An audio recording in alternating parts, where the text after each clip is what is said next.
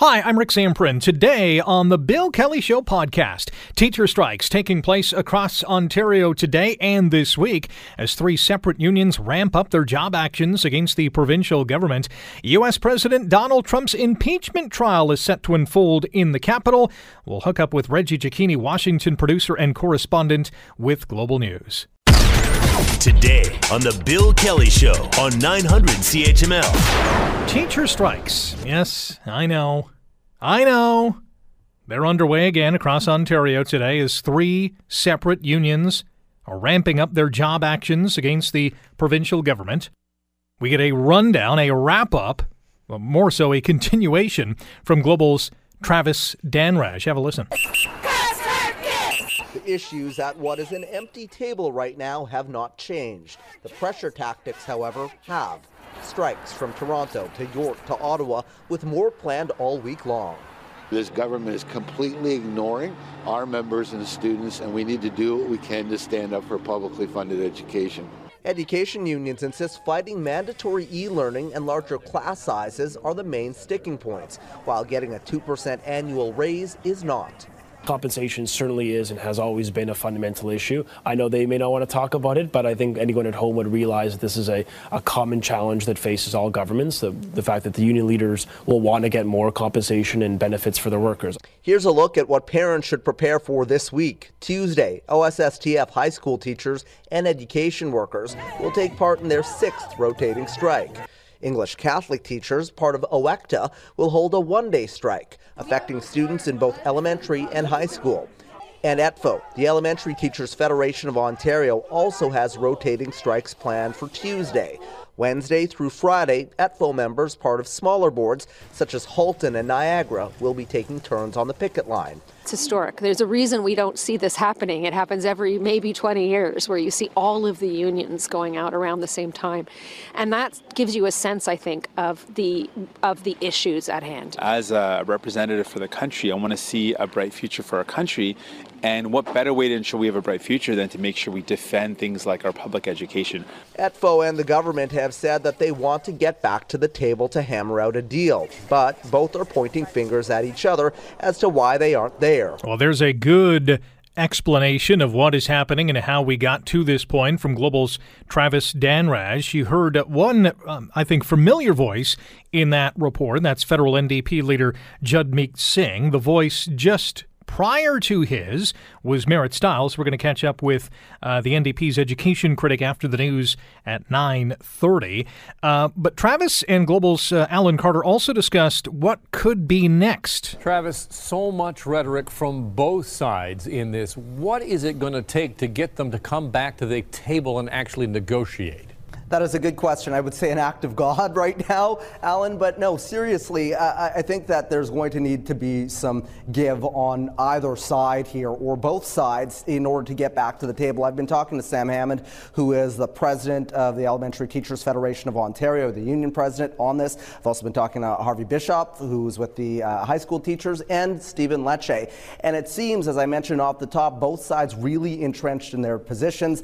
The unions have not said whether or not they would be willing to give up that 2% raise that they have been asking for, and the education minister says that that is the main point. However, the unions argue that they want more movement on things like class sizes, full-day kindergarten, and also when it comes to e-learning. So we will have to wait and see here, but right now, at least for the elementary teachers and high school teachers and Catholic teachers, no negotiating dates in sight. However, a little glimmer of hope, French teachers are going to be at the table in the next coming days. All right, so there is Global's Alan Carter and Travis Danraj. We've also heard from today the president of the OSSTF, Harvey Bishop, who spoke with Global News, and he's basically saying it's hard to be optimistic at this point. We have a government that is clearly, firmly committed to eroding the quality of education. And let's be clear, we have offered now 3 weeks in a row to postpone our strike action if the government will simply commit to last year's staffing levels for education workers and teachers. We'll take everything else to the bargaining table if they can commit to that, to quality of education as it relates to staffing that we had just last year, and they've refused that offer. All right, let's bring in our first guest today. Her name is Jessica Lyons, and she's from the Ontario Parent Action Network, and she joins us now on the Bill Kelly Show. Jessica, good morning. Good morning. Hi, how are you? Not too bad. Well, how frustrating is a day like this for you and your organization? Well, I mean, I think it's a combination of very frustrating because we know that, parents across the province have been really, really clear about what they want and what they need for their kids. And, we know that the negotiations have been stalling for months and months and months. And we know that teachers are on our side, and we're getting more and more frustrated that the government isn't listening and isn't making the necessary concessions so that we can all move on with getting our children what they need. With any bargaining, whether it's teachers' unions or steelworker or whatever the case is, there's always some give and take. Is there a little bit of frustration with the union as well to say, hey, maybe they should be giving up something as well? Well, I really don't think so, and honestly, and this is why. The government introduced legislatively imposed a humongous amount of concessions and cuts on our students, our kids, and their learning environment, and by that I mean also the working environment of so many education workers. So that was legislatively done. That was like $1.4 billion taken away from everybody and the supports that they need. So what the unions are fighting for, so far as I understand, and is that they're fighting to stop those cuts. So I don't really see it as a matter of give and take here. As parents, obviously, and students, we're all caught in the middle, and that has to be probably the most angering part of this whole scenario because, students are out of school. When that is the case, parents have to make sure their children are taken care of, whether that's daycare or staying home from work. So there's a huge ripple effect here. There sure is a huge ripple effect, and what we've seen and been amazed by stories of in the last couple of days and in the lead up and now as the strikes are rolling out through the province is that we've been hearing so many stories about how parents are pulling together, pooling their childcare, trading kids for half the day, one way, half the day that, at the other parent's house. If one has more flexible work schedule or happens to be home with a baby and such like. I heard a story of some parents setting up a solidarity camp with some other parent volunteers and making soups and having warming stations, opening their homes to teachers. So we really see, I think the government was hoping that this is how they erode support from parents, but I think that this is just mounting the anger at the government. Both sides have dug in their heels. How long do you expect this to continue on for? I mean, that is the million-dollar question. I don't know. We really believe strongly that the government, needs to back down on this. They need to take the cuts off the table. They need to restore the funding to our education system. This is about our kids' future. This is about what is a tolerable learning environment that will actually create the opportunities that they need and the supports for them to succeed. Or, a very grim future for a lot of Ontario children. And that's something that, we're just actually not prepared to let happen.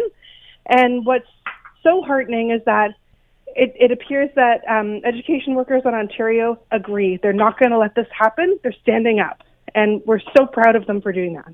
We're chatting with Jessica Lyons from the Ontario Parent Action Network here on The Bill Kelly Show on 900 CHML. Rick in for Bill.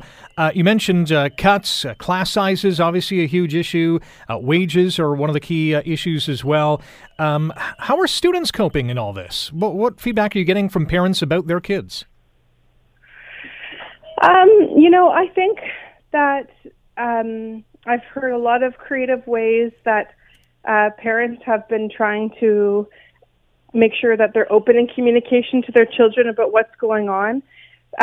Many students and most students feel a strong attachment to the caring adults in their learning environment. So they're proud of their teachers. We went to visit my kid's teacher on the picket line yesterday, and my kids had selected, the donuts that they wanted to them to have. And, and my daughter heard someone say on the radio that strikes hurt kids, and she got furious. She said, "That's not true. That's not true. My teachers are fighting for me." And I mean, I think that kids get it too. I mean, this is if you're trying to cut and people are fighting back, it's really clear. I'm going to ask this question of Marit Stiles from the NDP a little later on in this hour, but I want to ask you as well. I get the sense that the government is waiting for the unions to announce a full-fledged strike so they can just legislate them back to work. Do you get that sense? Do you get that feeling? I know that the conversation has started to include that consideration, and I mean, I think that the government has signaled even, many months ago that they, are willing to throw their weight around. I think that they might be more reticent to do that now since they're at an all-time low. They're the most unpopular government. And so, I don't know. I mean, it's a possibility, but I think it's a terrible, terrible idea. I think that the people of Ontario have the right to collective bargaining. That's one of our enshrined rights. And I think that back-to-work legislation has been proven unconstitutional, and I think that, this is the point. Workers come together and fight for what makes them have a safe and reasonable workplace, and they go beyond. They're caring about the issues. In the public sector, nurses fight for care for their patients. Teachers fight for their students. This is what we do. And to be taking away and ruling over and above that, I mean, I that's going to incense and just absolutely enrage the public, I believe. Jessica, what's your message to the provincial government? Take the cuts off the table now. Settle a fair deal for education workers and our children right now. Stop this nonsense. Stop prolonging, forcing the unions to go on unnecessary strikes.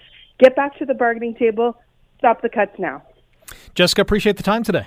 I really appreciate it. Thank you so much for talking. Take care. Jessica Lyons from the Ontario Parent Action Network giving us her thoughts on the latest go-round of rotating one-day teacher strikes.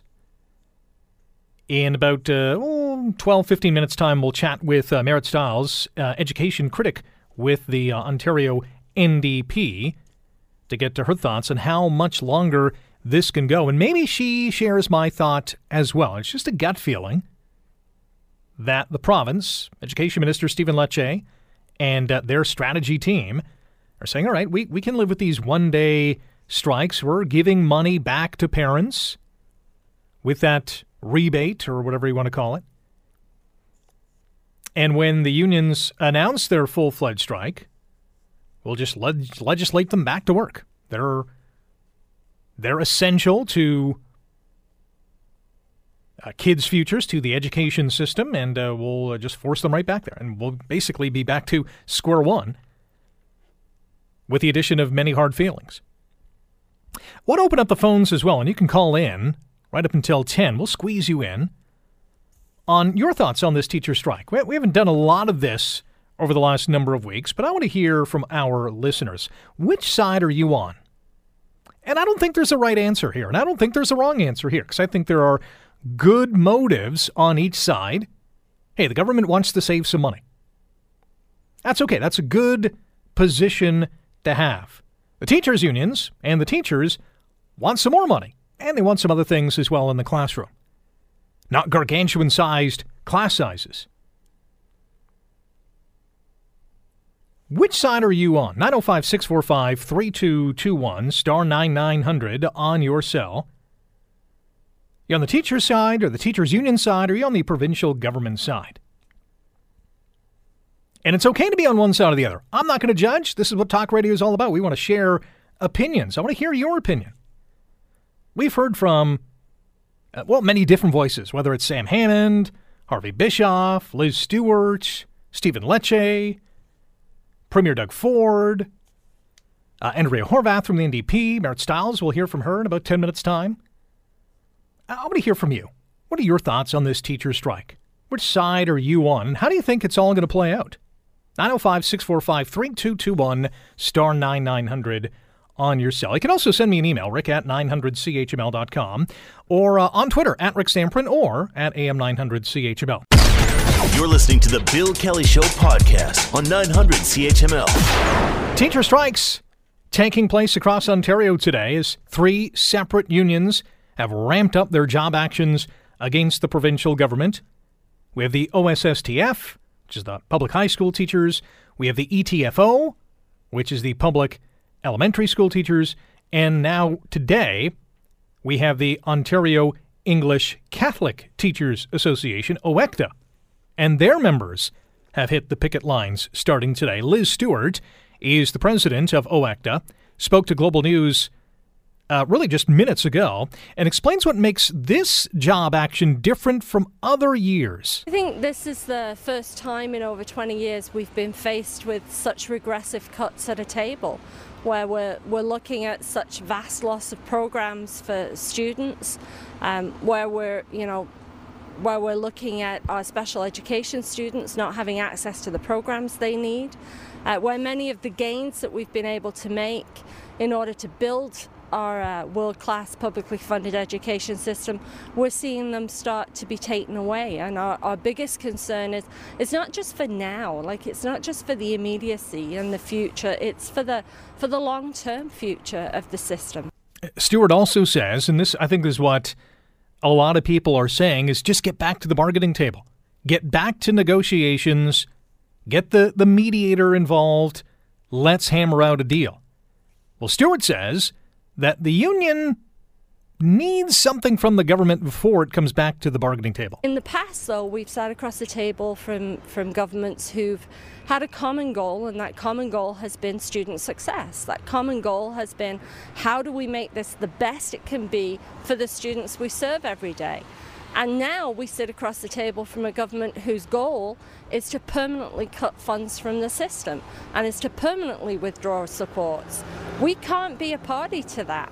So what we need is for the government to come back to the table with a different mindset, with a new mandate that says we're going to put students first. One more clip for you, and this is from OSSTF President Harvey Bischoff on the topic of private mediation. He's saying that's not being considered at this point. The problem is not the mediator we have. The problem is the positions that the government has on the table that would eliminate thousands of education and education worker and teaching positions and would force mandatory e-learning on our students. All right, those are some of the marquee voices that have been heard throughout these rotating one-day job actions. Here's another voice for you. She is the education critic for Ontario's NDP, and that's Marit Stiles, and she joins us this morning. Good morning, Marit. How are you?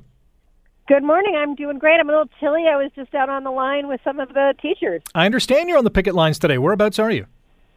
Right now I'm in front of St. Helens, which is at college near Dufferin.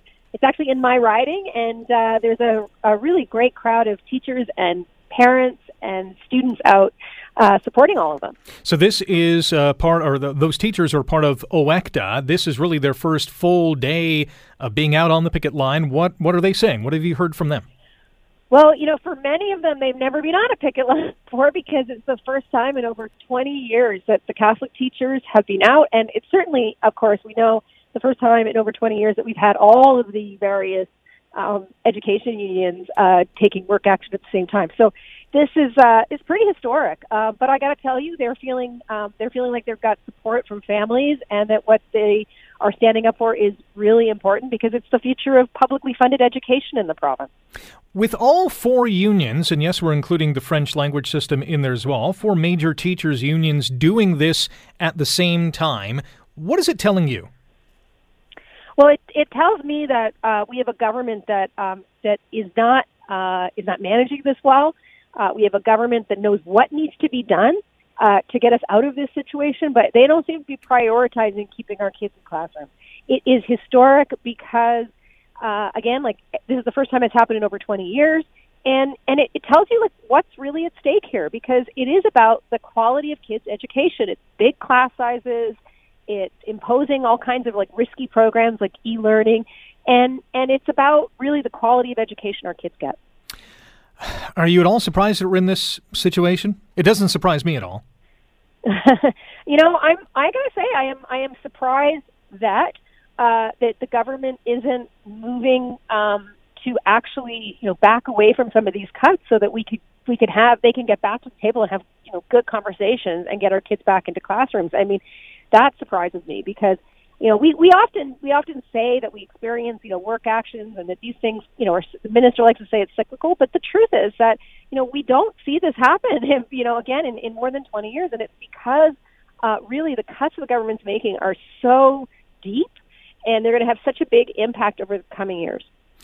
How big of I don't want to call it a publicity stunt. I'm speaking for both sides here, maybe primarily towards the government in terms of their strategy, and I know you're not in their war room by any means, but from a public perception point of view, does it make sense for either side to continue what they're doing? Well, I think that I think that right now, and again, I hear from lots of parents and families and community members across the province, and they're really backing the education workers, and I think the government's the Minister of Education press conferences and all his spin is not really connecting with most Ontarians. I think Ontarians know what's at stake, and frankly, there's discomfort here for a lot of families of kids. My daughter's out of school today, but we're willing to put up with it in the short term because we know that in the long term, the impact on their classrooms and their learning is going to be so negative, and I think that's why people are really standing with the teachers. And I don't think the government gets that, and that's surprising to me. I mean, they must know. And if they know, then why aren't they backing away from these cuts? Our guest is NDP Education Critic Marit Stiles. She's joining us here on The Bill Kelly Show on 900 CHML. Rick in for Bill today. We've seen this government backtrack on the autism announcements, on cuts or downloading to municipal governments over the past year. And you just mentioned it. Why aren't they backtracking on this issue? What's your best guess as to why they are not? I think that they have a plan to make cuts. And they're making those cuts on the backs of our kids, and it's about priorities. They have choices they can make, and they've chosen this path, and they seem to be dead set to continue in that path, and that's really unfortunate. We know that the solution is really simple. They just need to back away from the cuts. Nobody wants them. Ontarians aren't asking for this. And then get back to the table and talk to the teachers. And our kids could be in classroom tomorrow if they made that decision. In the same sense, why haven't the unions launched a full-scale strike? Obviously, there's a strategy behind that as well.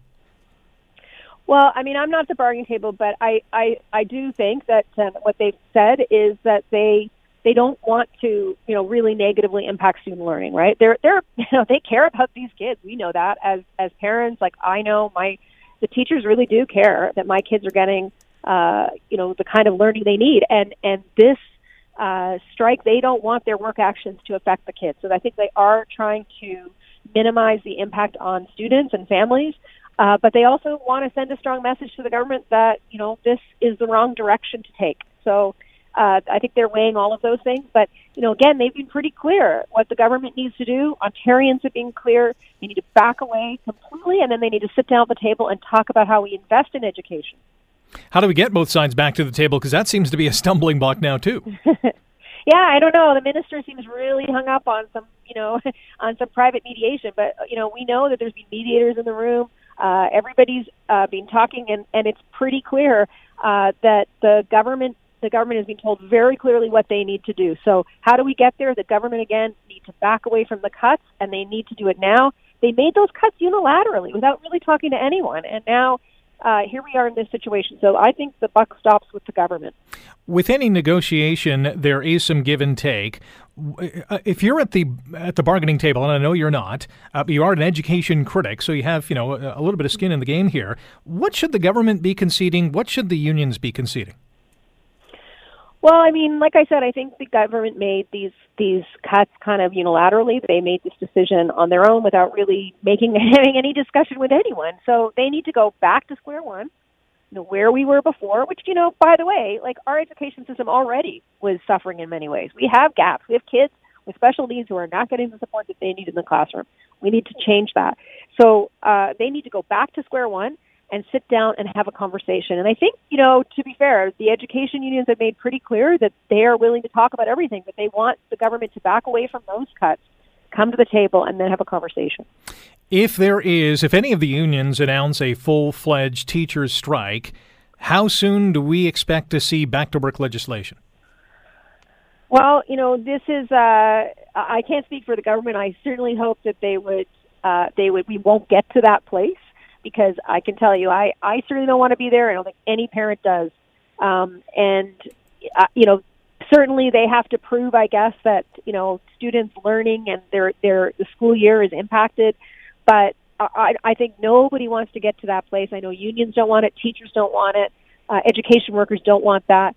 I'm sure the government doesn't want to get there either. So, how do we get ourselves out of this mess? They know exactly what they need to do. It's a simple solution.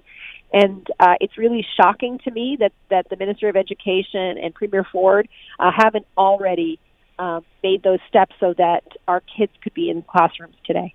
Ms. Stiles, thanks for the time today. Stay warm out there. Thank you so much.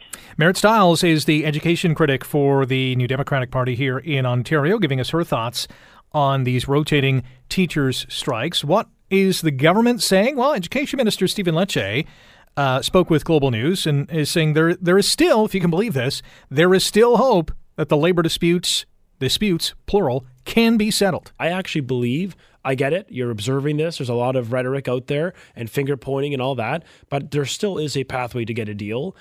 We do have a mediator. We stand ready at any moment to continue bargaining to provide predictability, to recognize that these strikes are actually having a real impact on kids and their families. Fiscally, for their parents trying to find childcare with 5 days notice or a week's notice, which is difficult at the best of times in the GTA. And then the second point is, just that we all have to be reasonable. Minister Lecce also saying that he needs teachers' unions to do their part to get a deal. So we want to get to a deal. I want a deal. Kids deserve to be in class, but it's going to require the teachers' union to do their part, and the ball is in their court to come back to the table with a plan, or to stay at the table with a plan that's actually going to get us that predictability that kids deserve. There you have it. So you heard from a plethora of voices, be it Marit Stiles, Liz Stewart from OECTA, Harvey Bischoff from OSSTF, Education Minister Stephen Lecce.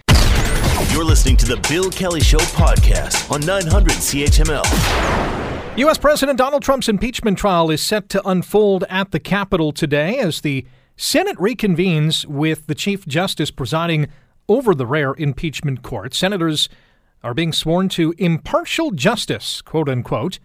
The legacy of Trump's presidency and the system of checks and balances are all at stake before a politically divided nation. And that, we can say, is an absolute fact. Let's bring in our next guest. His name is Reggie Cecchini, Washington producer and correspondent with Global News, and he joins us now. Good morning, Reggie. How are you? Good morning, Rick. Well, let's start with some of the basics here. How is this impeachment trial in the Senate going to work? What's going to happen?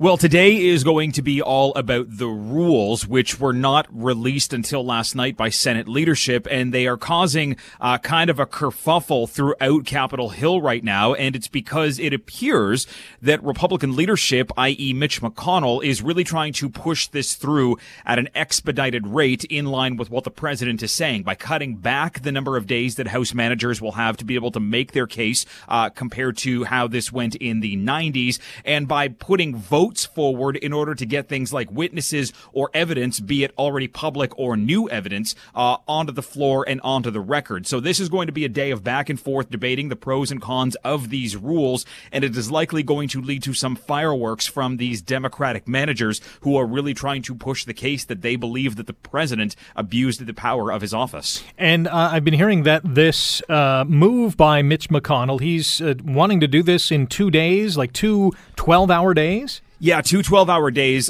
So after we get through these rules debates today, tomorrow those opening statements would begin, and each side is given 24 hours over 2 days, excluding breaks. So you have to understand, if this starts at 1 in the afternoon, if it goes for 12 hours, we're looking at it wrapping up at 1 in the morning, plus whatever time would be taken for breaks, for to get some dinner, what have you.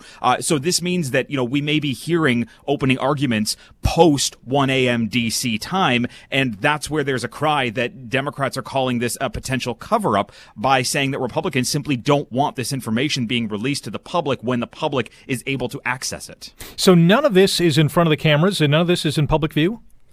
There are going to be very few cameras in there. Normally what we have are individual networks who are working as a pool to provide information, or C-SPAN will be in there using their cameras, and then networks pick up C-SPAN. The rules have been changed, so there's no audio equipment allowed, no video equipment allowed, and it will just be Senate cameras that will be controlled by Senate staff to be able to turn things on and off when warranted. So it'll be limited to what we can see, and it will be up to the Senate to decide when we're actually going to be allowed to see things. Very interesting. We're in discussion with Reggie Cecchini, Washington producer and correspondent with Global News, as U.S. President Donald Trump's impeachment trial is set to unfold later on today at the U.S. Capitol. Aside from all of the procedural stuff that's happening from what we suspect over the next couple of days, who are we going to be seeing and hearing from at these hearings? Well, I mean, who we're going to be seeing and hearing from is still up for debate. The guarantees right now are going to be from the House managers, and they include, Representative Jerry Nadler and Adam Schiff and Zoe Lofgren. And on the defense side for the president, it'll be people like Alan Dershowitz and people like Ken Starr and White House lawyer Pat Cipollone. And then there will be some additional Congress people that are involved in those platforms to be able to put the arguments forward.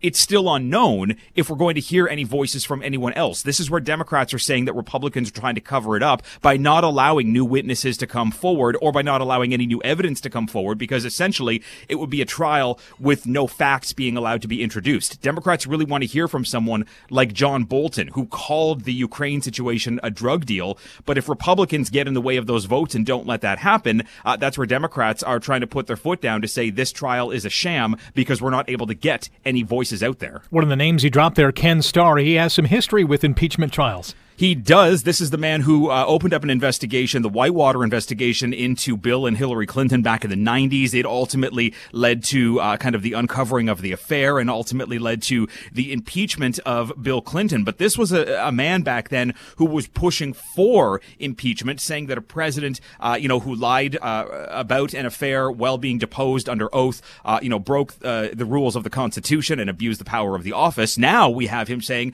that a president who is alleged to have put national security at risk, and according to the Government Accountability Office, went against the rules and violated the law by pressuring a foreign government, didn't do anything wrong, and says that these articles of impeachment are deficient on their face. So it's a complete 180 from what we saw Ken Starr doing in the 1990s. We're going to be expecting opening arguments, some back and forth, some debate. How many days or how many weeks are being set aside for this? Well, I mean, we don't have an exact timeline yet. We know it's going to start today. We know these opening statements will begin tomorrow and last for 24 hours per side. So we're looking at least through this week just to get through the initial stage of this. If votes are put to allow for or not allow for witnesses or evidence to come in, this could very quickly lead to kind of an end vote and closing arguments within the first week. If we find Republicans start to side with Democrats to allow for witnesses to come forward, then those witnesses are going to have to go through closed-door depositions. Then there will have to be votes to allow this to either or not be released onto the record, which means we could be pushing this now into the beginning of February and butting up against the State of the Union on February 4th. So how does this all end with the Senate? What happens at the end of this whole thing? Well, it'll go to a vote to either evict or not evict the president from office, and you need a supermajority. So you need on the plus side of 64 senators to be able to tell Donald Trump he has to leave the office. It's unlikely that we're going to see that many Republicans bounce over, despite the fact that there is polling out there from a new CNN poll that shows 7 in 10 Americans want to see witnesses, and more than 50% of Americans want to see the president evicted. It likely won't happen. So Democrats are trying to say, if we can get this information brought to the floor, if we are allowed to bring this information to the public, they can take that with them when they go to the polls at the end of the year, and they can be the ones to evict the president. They'll say that we did our constitutional duties by doing this impeachment inquiry, leading to the impeachment, and then giving it to the American public to ultimately make that final decision in November. Our guest is Reggie Cecchini, Washington producer and correspondent with Global News. Are Americans expecting to hear from the president at the hearings? Does he have to testify? The president likely not going to testify. The president, we already know he is his best communicator in chief, and he's not even in the country right now, being kind of at the Davos Forum in Switzerland. 12 hours ago, President Trump released a Twitter video. It's just over a minute, and it talks about the best is yet to come. So the president is very aware that he has staunch allies in the Senate that are not going to vote for his dismissal. But we have been watching the president rather talk about on Twitter people that are involved in the impeachment that are standing with him, or calling impeachment a hoax, or talking about this, when he was doing a press conference in Davos. So the president doesn't have to be in Washington in order to get his message across. It's just we have to remember that whatever the president says on Twitter is essentially what he's trying to tell his defense team and those that are standing with him in the Senate how they need to vote, because they stand with him, and with him on the top of the ticket at the end of the year, it also guarantees their security. Political pundits expecting the Senate to rule in Trump's favor. I guess we shouldn't be surprised by this. No, I mean, look, there are people that have been with the president from the beginning. The president is no stranger to scandal, and there have been concerns and questions over his not only ability to govern, but also his conduct will in the Oval Office. And Republicans, many of them, have lined up behind him to stand with him and to call Democrats out for going after him from the beginning, or simply saying that they don't like the president, so they want to see him impeached. We have to remember here, Republicans essentially are ignoring the underlying facts of what has been presented in this impeachment inquiry, and they're simply trying to make this about people's biased opinions towards the president. So we're not likely going to see Republicans line up to say, Mr. President, you need to leave office now. And I think that's where you're going to see this sharp divide between not only Congress people, but the American public in general continue throughout this year. Could this impeachment trial have an impact on the 2020 election at all? I mean, it could. It will give potentially an opportunity for Democratic candidates running for that, that coveted position at the convention to be the nominee, an opportunity to bring this up and talk about it on the campaign stage. There are a number of people running for president right now who are active jurors now inside the Senate. Elizabeth Warren, Bernie Sanders, Michael Bennet. These are people who aren't on the campaign trail right now, but are hoping that the message gets across on the campaign trail from their staff on the ground that these people are in Washington right now attempting to do what they can to stand up for democracy and to protect the Constitution down the line if another president happens to kind of get caught up in this. And I think that there is an opportunity for Democrats to use this, regardless if the president is evicted or not, as a win on the campaign trail, because this is ultimately going to become a big fight whenever one person is chosen and they're up against President Trump in those debates later this year if he decides to go. Hey, Reggie, I know you got a lot on the go today. Really appreciate the time. Great stuff as always. Thanks for joining us. Thank you. Reggie Cecchini is a Washington producer, correspondent with Global News, joining us here talking about U.S. President Donald Trump's impeachment trial that is set to unfold later on today. I think the official start time is 1 p.m. And as you heard, the first several days of this trial are going to be tangled in procedural motions, what can and cannot be said. Most of it is going to be behind closed doors. Senators, as we know, just impeaching, or at least the House impeaching the president for only the third time in American history. And it comes just weeks before the first primaries of the 2020 election, so the timing is really interesting. We know that House Democrats impeached the president last month on 2 charges. There's abuse of power by withholding U.S. military aid to Ukraine as he pressed the country to investigate Democratic rival Joe Biden, and obstruction of Congress by refusing to cooperate with their investigation. So those are the 2 charges: abuse of power, obstruction of Congress. The Constitution gives the House the sole power to impeach a president.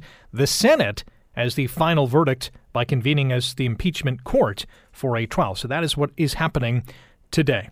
The Bill Kelly Show, weekdays from 9 to noon on 900 CHML. The Bill Kelly Show podcast is available on Apple Podcast, Google Podcast, wherever you get your podcasts from. I'm Rick Zamperin. Thanks again for listening, and don't forget to subscribe to the podcast. It's free, so you never miss an episode, and make sure you rate and review.